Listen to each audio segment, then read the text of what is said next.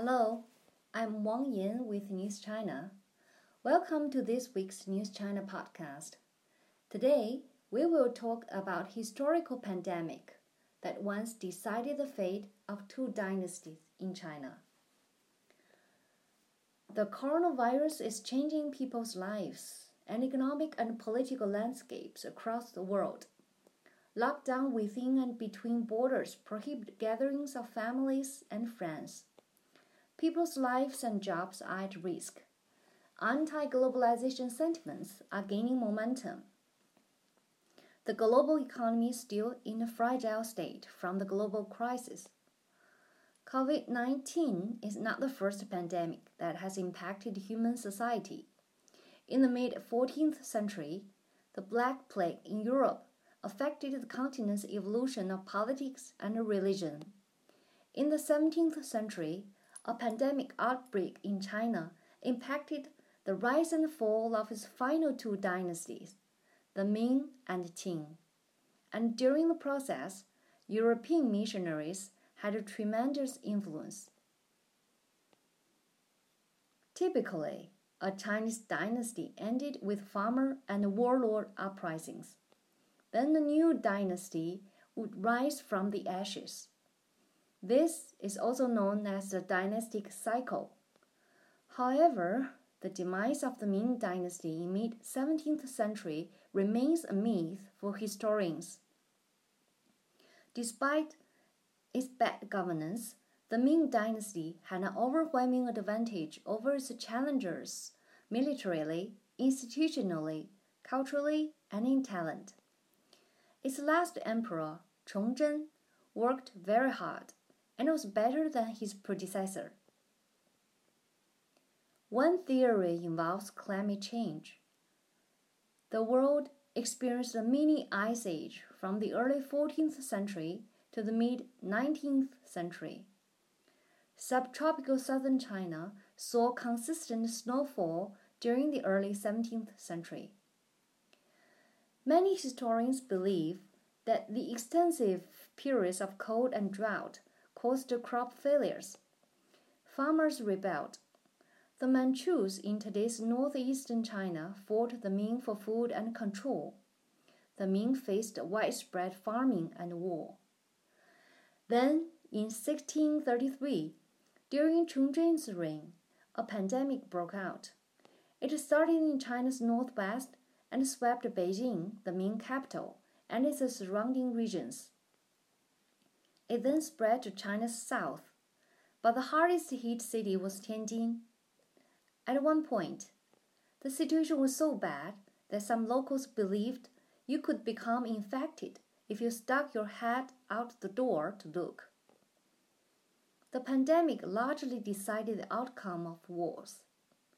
In 1644, 11 years after the pandemic broke out, Li Zicheng, who served at a post house in China's northwest, led a farmer rebellion that captured Beijing in a single day. But for about 20 years before Li's victory, the Manchu army had attacked the city several times and failed. Historians say that most of the Ming died or fell ill from the pandemic when Li attacked the city. The Emperor Chongzhen dispatched 4,000 eunuchs to defend Beijing, which much more rebels held under siege. Some historians say Chongzhen committed suicide, hanging himself from a tree in a man-made hill opposite the Forbidden City. The hill became a park later, now known as Jingshan Park. The tree that Chongzhen hung from is still there. However, Li Zicheng's campaign ended quickly. About 20 days after he captured Beijing, he left the city on campaign for control of the Great Wall and then the northeast. If successful, he would be the new emperor of China. However, Wu Sangui, the Ming general who defended the wall's gate at Shanhai Guan, refused to surrender to Li. Instead, he surrendered to the Manchu army. The Manchu regime already founded the Qing dynasty at that time.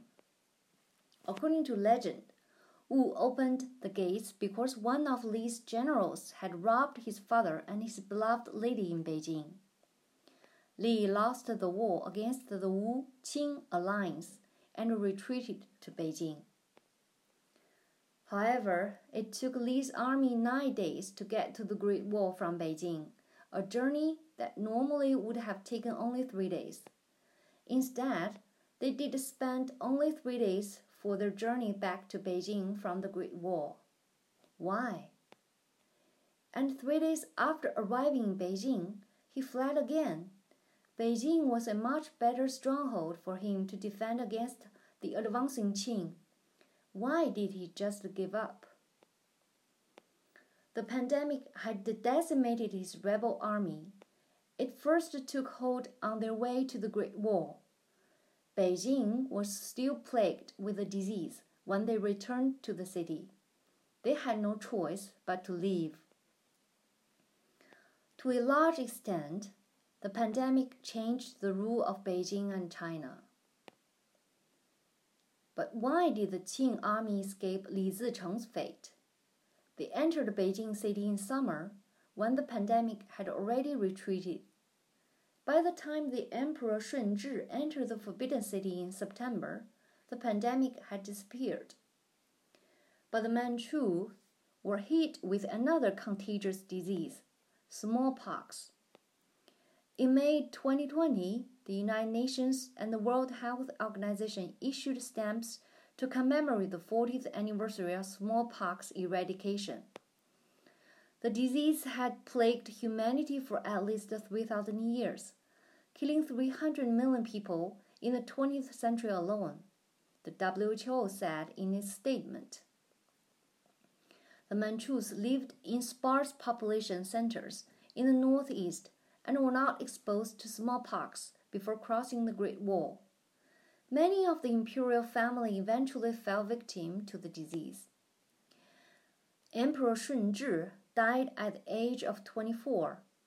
At the time, rumors circulated that he did not die, but left to become a monk after the death of a beloved concubine. However, historians say he died from smallpox. Shunzhi assumed the throne at 6 years old, and for years he and his mother faced serious threats that his powerful uncles would usurp the throne. So Shunzhi planned to appoint one of his adult cousins as his heir.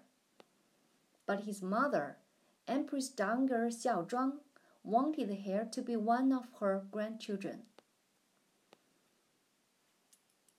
Xiaozhuang invited a European missionary to persuade Shunzhi to change his mind. Johann Adam Schau van Bell was born in 1591 in Cologne, Germany, then part of the Holy Roman Empire. He left Cologne when he was 15 because schools had closed during the plague. He studied in Rome, where he attended lectures by Galileo. He sailed from Lisbon to China at 27 as a Jesuit missionary. He took with him Western scientific equipment, including a telescope. He arrived in Beijing from Macau in 1623. He took a Chinese name, Tang Ruowang. He became a Ming official for his knowledge of cannons, astronomy, and other Western technologies. After the Qing took power, some missionaries worked at an imperial observatory.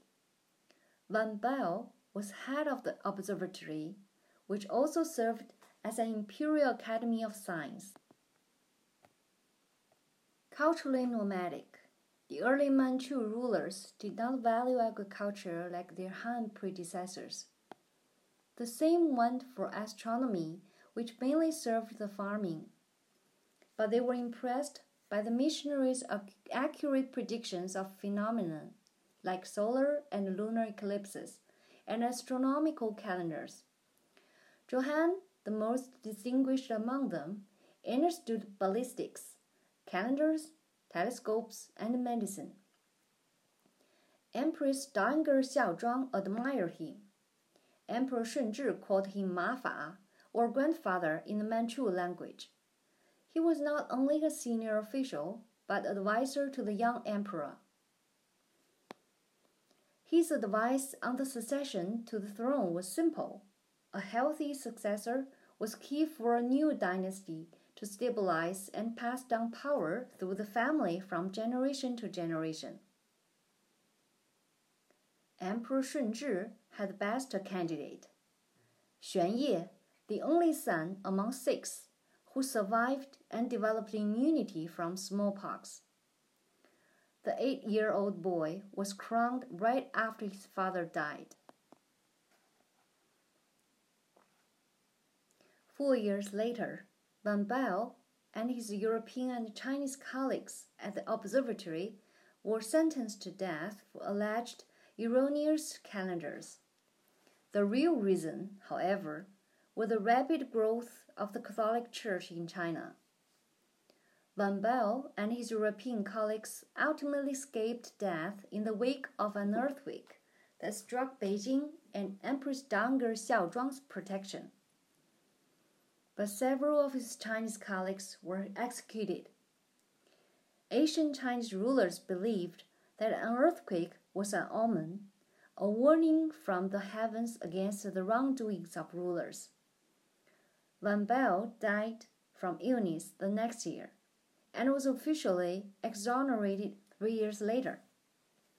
Xuanye, known as Emperor Kangxi, ruled China for 61 years. He is recognized as one of the greatest emperors in China's dynastic history, ushering in a prosperity that lasted nearly 150 years.